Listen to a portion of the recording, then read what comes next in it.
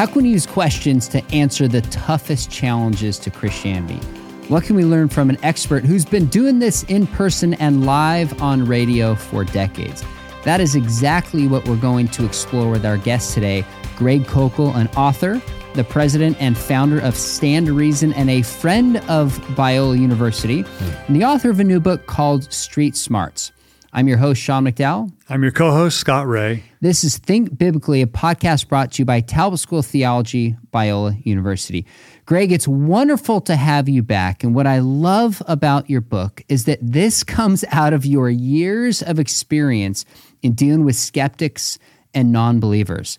What have you learned from that experience that shaped this book? Well, that is true. It's years of a lot of mistakes, too. And let me just say it's really sweet to talk to you both again. And Scott, I haven't seen you for ages, so it's great to be able to chat with you a little bit.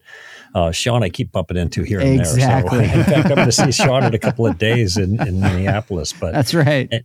Anyway, it's a treat. And what was the question again? What have I learned? Say again? Yeah, no, this is great. The question is about this book is really an extension of the years of your experience in engaging skeptics and non-believers. Tell us about that's right. that. So I in the years of mistakes I've made, and that's what I said. You know, sometimes people ask me, how long did it take to write this book? And you guys know, sometimes a book that, you can knock out in 6 months really took you many, many years to write it because there was such a back story to it all. And that's the case here.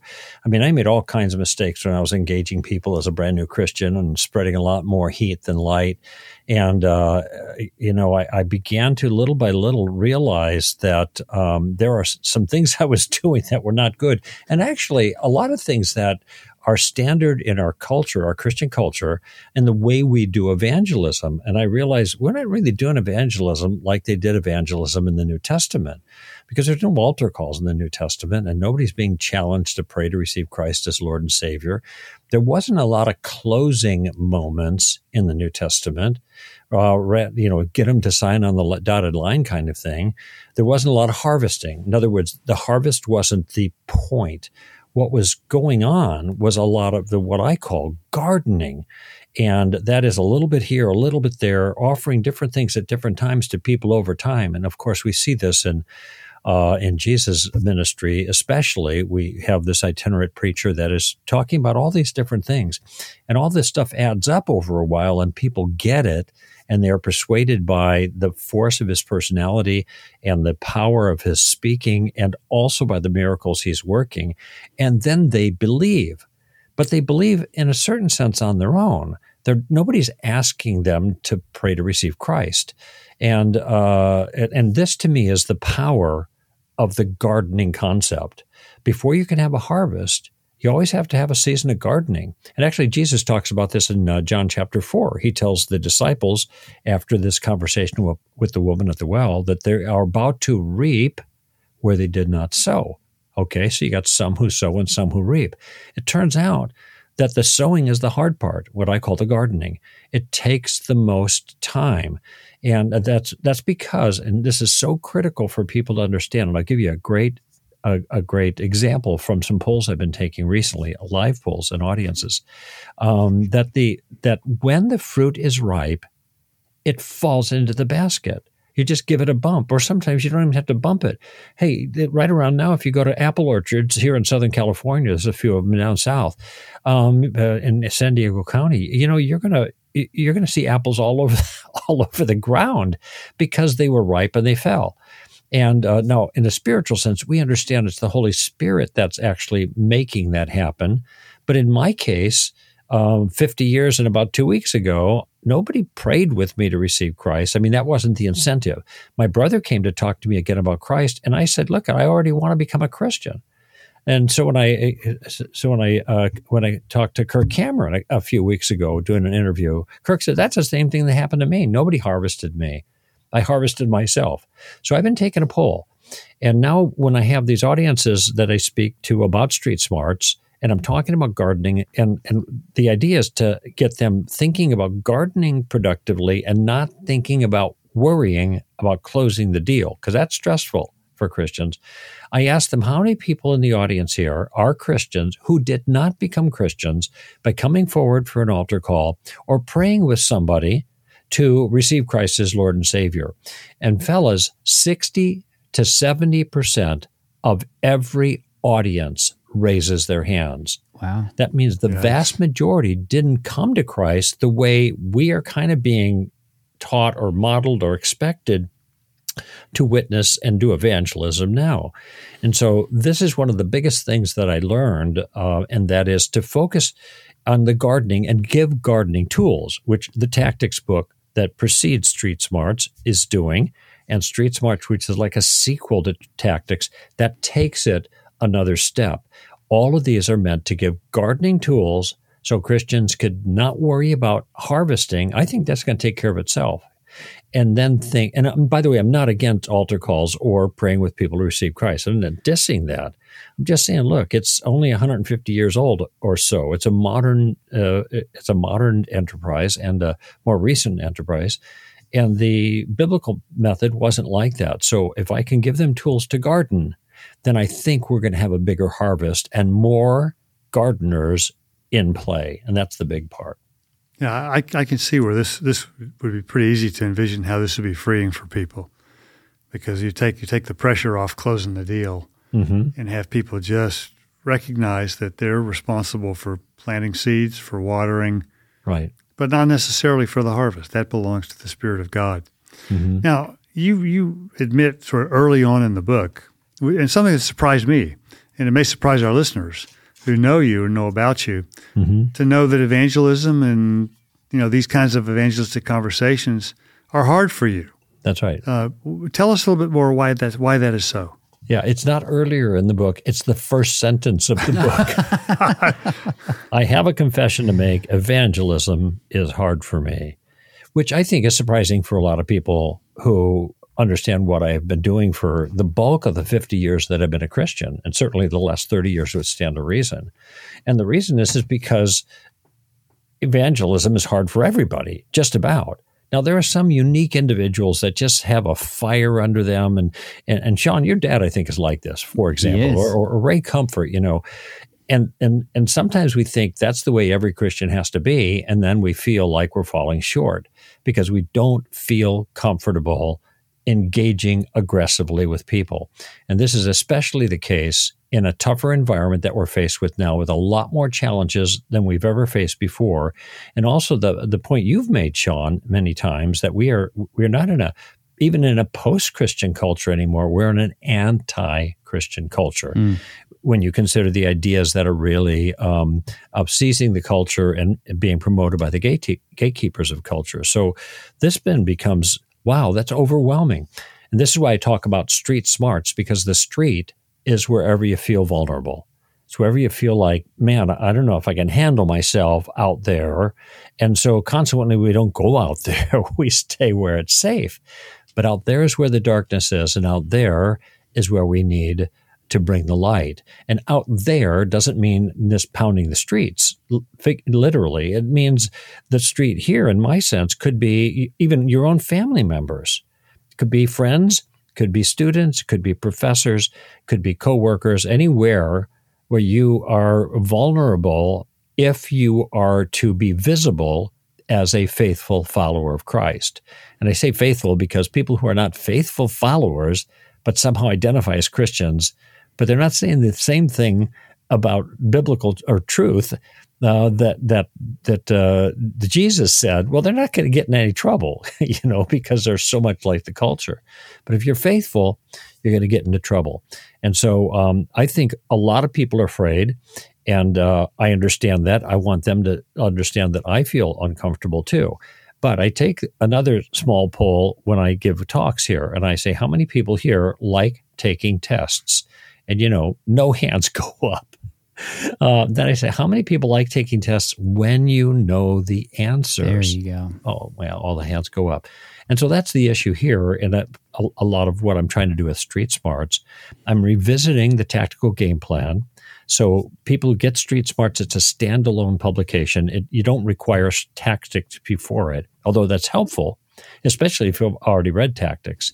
But if you haven't, that's okay. I cover the ground again, and a whole chapter on gardening, a whole chapter on the game plan, whole chapter on why and how questions keep you safe because questioning is the foundation of the game plan. And then I have chapters dedicated to all those controversial issues. I have 2 chapters on atheism, one on the problem of evil, one on can you be good without God? I've got 2 chapters on abortion. I have 2 chapters in the Bible, challenges to the Bible in areas like slavery or alleged genocide or a Bible and science and things like that. I have 2 chapters dealing with challenges or objections about the person of Jesus. I have a challenge, or rather chapters on sex and gender and marriage. So I'm trying to cover all the issues there to help give the answers to the questions, to the test questions, so to speak, so Christians aren't afraid of the street. But I take it a bit further. And as you guys know, and many of your listeners might know, the whole game plan, as I mentioned, is based on using questions. Well, you can use questions to gather information, and that's the first few steps of the game plan. But the way Street Smarts works is it uses questions to make a point.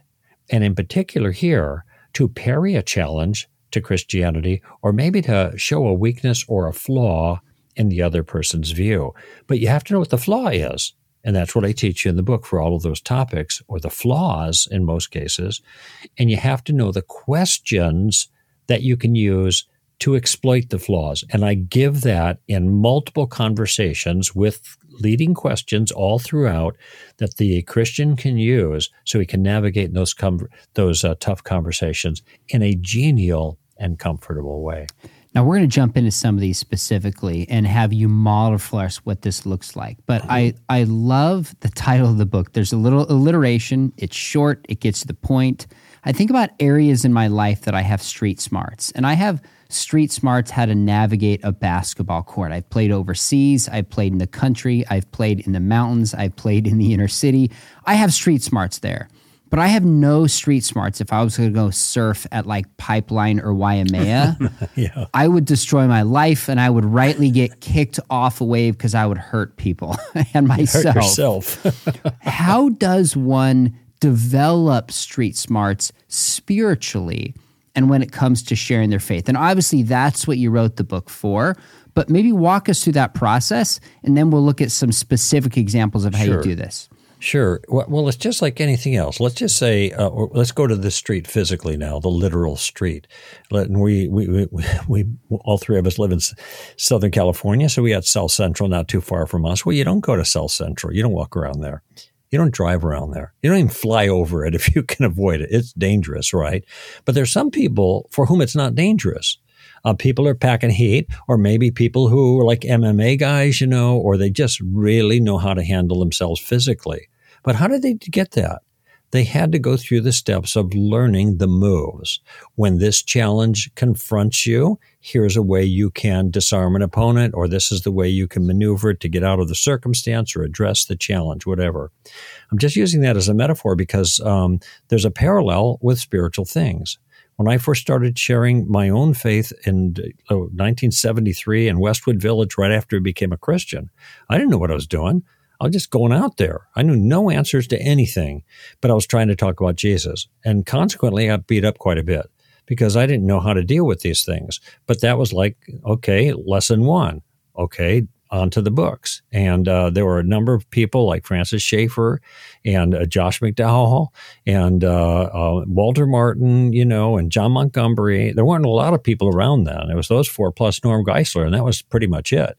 But I drew from them and I learned more, and that gave me a little bit more when I went out in the street. And then I still got beat up, but not quite as badly. And as time went on then, too, I learned other techniques or maneuvers. As we talked about earlier, I focused more on gardening than on harvesting. And all of that kind of comes together over time. But you need a tutor for that. Think about Matthew chapter 10. Jesus is sending the disciples out in their first missionary journey.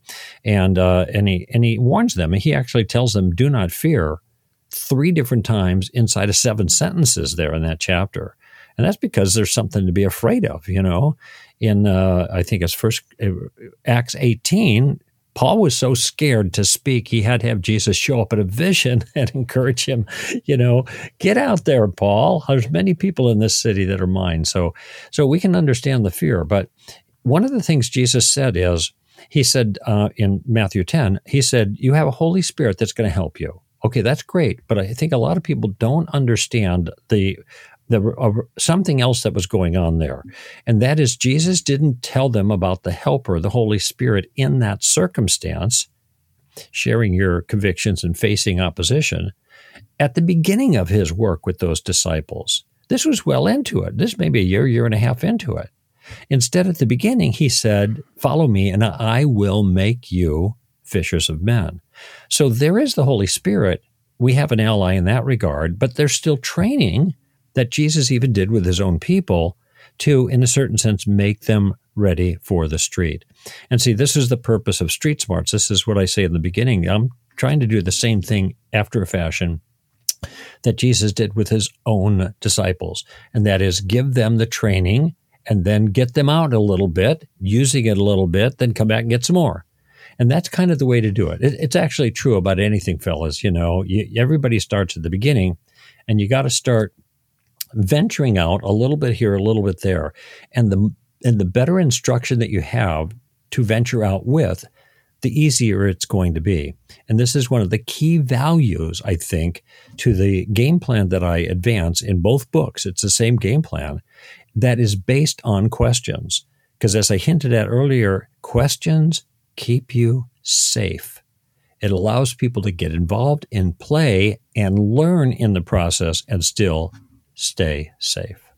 All right, so let's take on some of these subjects that create these potentially uncomfortable conversations. Mm-hmm. And I think our listeners, buckle up here, because you're gonna get some insight when you watch Greg model how he uses questions and uses what he's calling street smarts in these situations. So what if the first one on my list, at least, is the notion that evil explains away any need for God? Wait, to say that again, Scott, the question? Evil explains away any need for God. How would you approach that? Yeah, I got it. So, okay, I'm just going to kind of play this out a little bit. I'm going to say, so, Scott, what kind of modest role play here? So, obviously, you believe in evil then, right? Of course. Okay, so what some examples of that might be what? What do you have in mind when you say evil? Hamas murdering innocent people in Israel. Yeah, like in the headlines, right? Yeah, I get that. Okay, and a whole bunch of other things like genocide and rape and torture, murder and all that. Okay, I get that. So, and in your mind, how is that an argument against God? Well, how does that eliminate? Yeah, that if God were both loving and good, he would prevent these kinds of tragedies from taking place. Okay. And the fact that he doesn't prevent those tells me that he's neither loving nor good. Yeah, okay, I get that. Now, let me pause for a moment and narrate just a little bit for the audience. Okay, so if people have read the material, the background material, would know this, but we haven't gotten into that. Here's the way I deal with the problem of evil. What you offered was called the deductive problem, and then there's our ways to kind of unwrap that and show that there is no contradiction. I actually do that in another book I wrote called The Story of Reality. But that's a little more complicated. All right. And so I'm actually in this book taking a different direction. Okay. And this is based on the understanding that the problem of evil is not simply a problem for theists. It's a problem for human beings because the fact is, it doesn't matter where you live or when you lived. Everybody knows there's something wrong with the world. So Christians are not the only person who has to answer that question. A little insight here, by the way, evil is part of our story. It's the reason we have a story. It starts in chapter 3 and doesn't get resolved until 66 books later. So it isn't like this is some kind of odd thing for us, and our story's not over yet. But I'll tell you what story the problem of evil does not fit into, and that is the atheist's story. So at this point, my tactical maneuver to try to keep things simple is to turn this back on the atheist, okay, and make him see that he has a bigger problem than I do, all right? So now this brings us back to this conversation. I think the last thing I asked you about is examples of these things that are evil, okay, and then the rationale, and you offered your version of the deductive argument against God based on evil. So then I'm going to say, okay, so let's just say you're right. let's just say there is no God, okay? And by the way, I'm sympathetic to your concern. I see a lot of people that don't believe in God because of the problem of evil, so I get that. But let's just say you're right, there is no God. Let me ask you, do those things like you mentioned Hamas and the torture and the genocide and the rape and murder and, whatever else, do those things still happen? And the answer, of course, is yes. And are those things still evil? Yeah, of course they're evil. That's why I don't believe in God. Okay. Notice how I'm asking a couple of simple questions here just to move forward. And I'm getting very clear, solid affirmations of these things from the atheist. And what he doesn't realize is I'm using the questions to build a case against him. And this is my final question. Okay, then tell me, if all those things still are evil, how do you, as an atheist, a materialistic atheist, and I might have determined that earlier by another question that he's just a materialist, which most atheists are, how do you, as an atheist, explain all that evil in the world?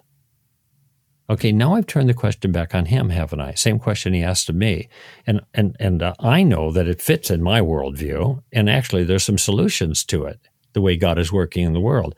But in the atheistic worldview, it doesn't even make sense. There's no coherence to this at all, because basically he's saying that some things that happen are not the way it's not the way it's supposed to be. But there is no way it's supposed to be in an atheistic world. So how can there be things that are not the way it's supposed to be, right? And this trades on the understanding that the problem of evil requires objective, external to us, transcendent morality in order to be meaningful or coherent, because that's what we're complaining. How about all the evil in the world?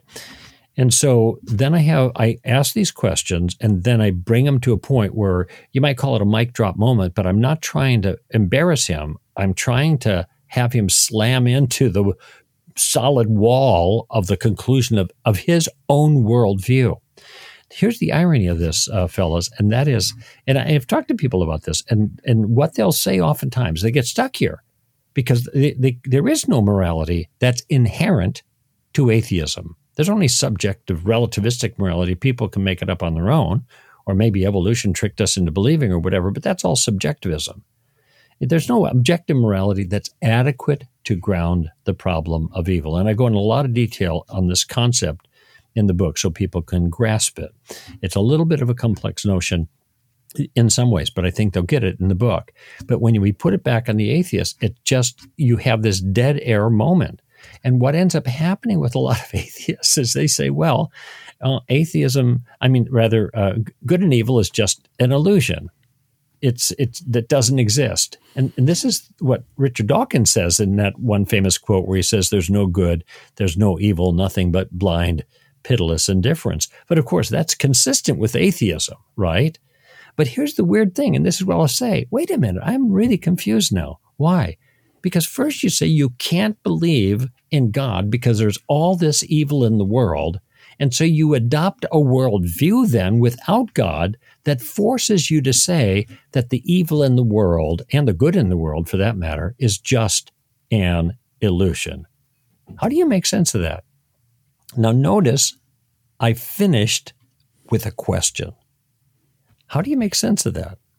So there's an example, and I'm not trying to, okay, do you want to pray to receive Jesus? No, not at all.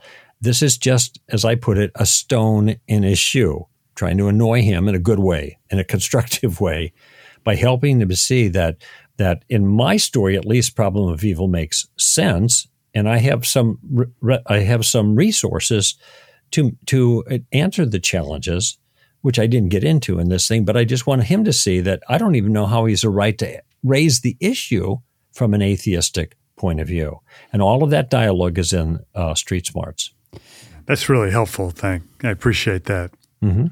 Greg, you walk through the claim that, the Bible endorses slavery. God is a science stopper. The Trinity is incoherent contradiction. So you walk through these very, very practical for people to kind of practice.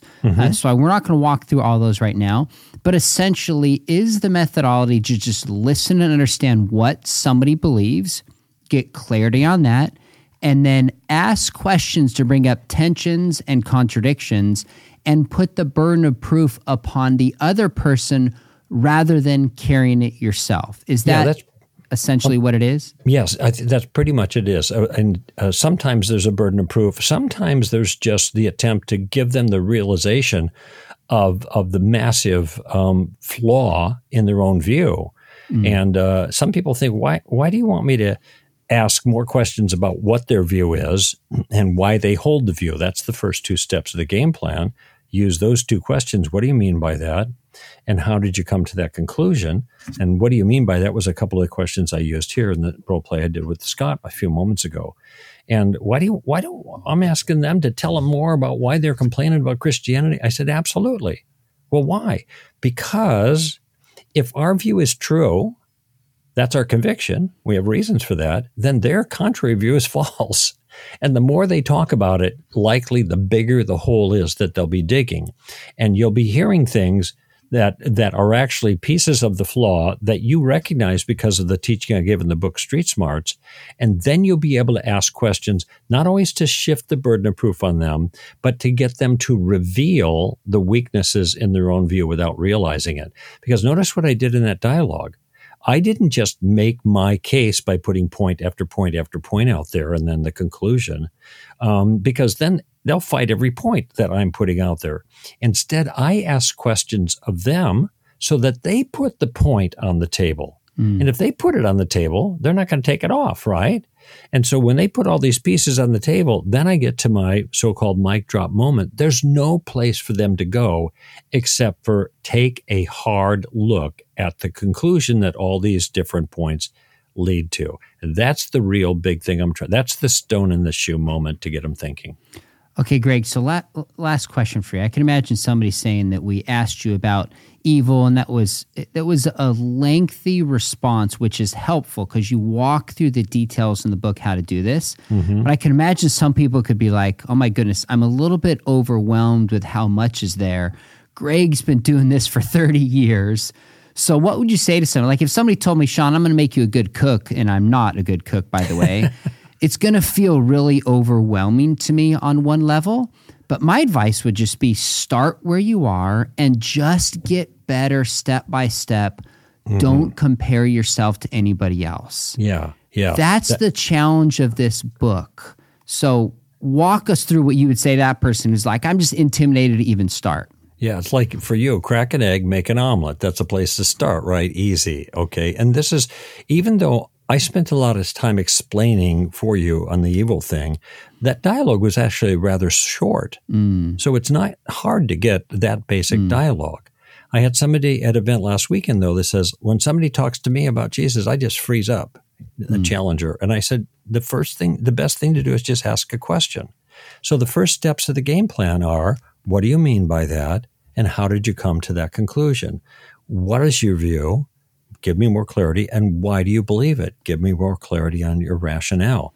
Notice those are very simple, and that will engage you in conversation with no risk to you at all. All right? Because you're not advancing your own view. You're not trying to make a point. That's the third step. That's the street smarts step. But if you're just getting rolling, just be a student of other people's views. You don't have to advance your view right away. Get used to getting in the pool in the shallow end. I'm just telling you, and I have examples for this in the book, fellas, man, there is so much power in what do you mean by that and how did you come to that conclusion? To make the other person think more critically about their own view. And even though you're not criticizing them, they start to see that their view isn't as smart as they thought it was. So it's very powerful. Everybody starts at the beginning, Sean, in anything it is that you're pursuing. And what I suggest then, in the circumstance that you just described, start at the beginning of the game plan, the first two steps, gathering information, what do you mean by that? And keep doing that until you get a full understanding. And then the second question, how did you come to that conclusion? And then see what happens. You're going to find it's a lot easier than you think. I think you're right about that. And one of the things I so appreciate about you, Greg, is you said on the radio over and over again, it's hard for you to share your faith.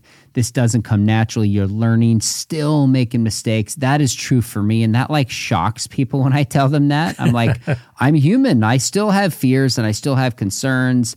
But the more I've learned the very tactics and tools that you talk about, like you mentioned in your book, Tactics and in Street Smarts, it just motivates me. It equips me.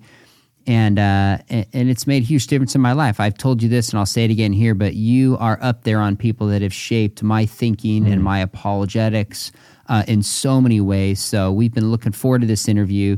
Nailed it in the book, especially it's red, white, and black just for Biola colors. You nailed even that one additionally. But well, you'd be happy to know I got a larger format, red, white, and black study guide that just came out with the book. Very good. Well, I hope folks will pick that up. Again, we want to recommend the book by, it says Gregory Koukl on the cover. Street Smarts, Using Questions to Answer Christianity's Toughest Challenges, is up there on my list of must-read books for apologetics. Greg, appreciate you, my friend, and thanks so much for coming on. Gentlemen, it was great chatting with you again. Thank you. Anytime. This has been an episode of the podcast Think Biblically, conversations on faith and culture. The Think Biblically podcast is brought to you by Talbot School of Theology at Biola University. We offer programs in Southern California and totally online, including our Masters in Christian Apologetics, where both Greg and I teach classes, which is offered fully online. Visit biola.edu/Talbot to learn more. To submit comments, ask questions, or make suggestions on issues you'd like us to cover or guests to consider, please email us at thinkbiblically@biola.edu. If you enjoyed today's conversation, please give us a rating on your podcast app and consider sharing it with a friend. Thanks so much for listening, and remember, think biblically about everything.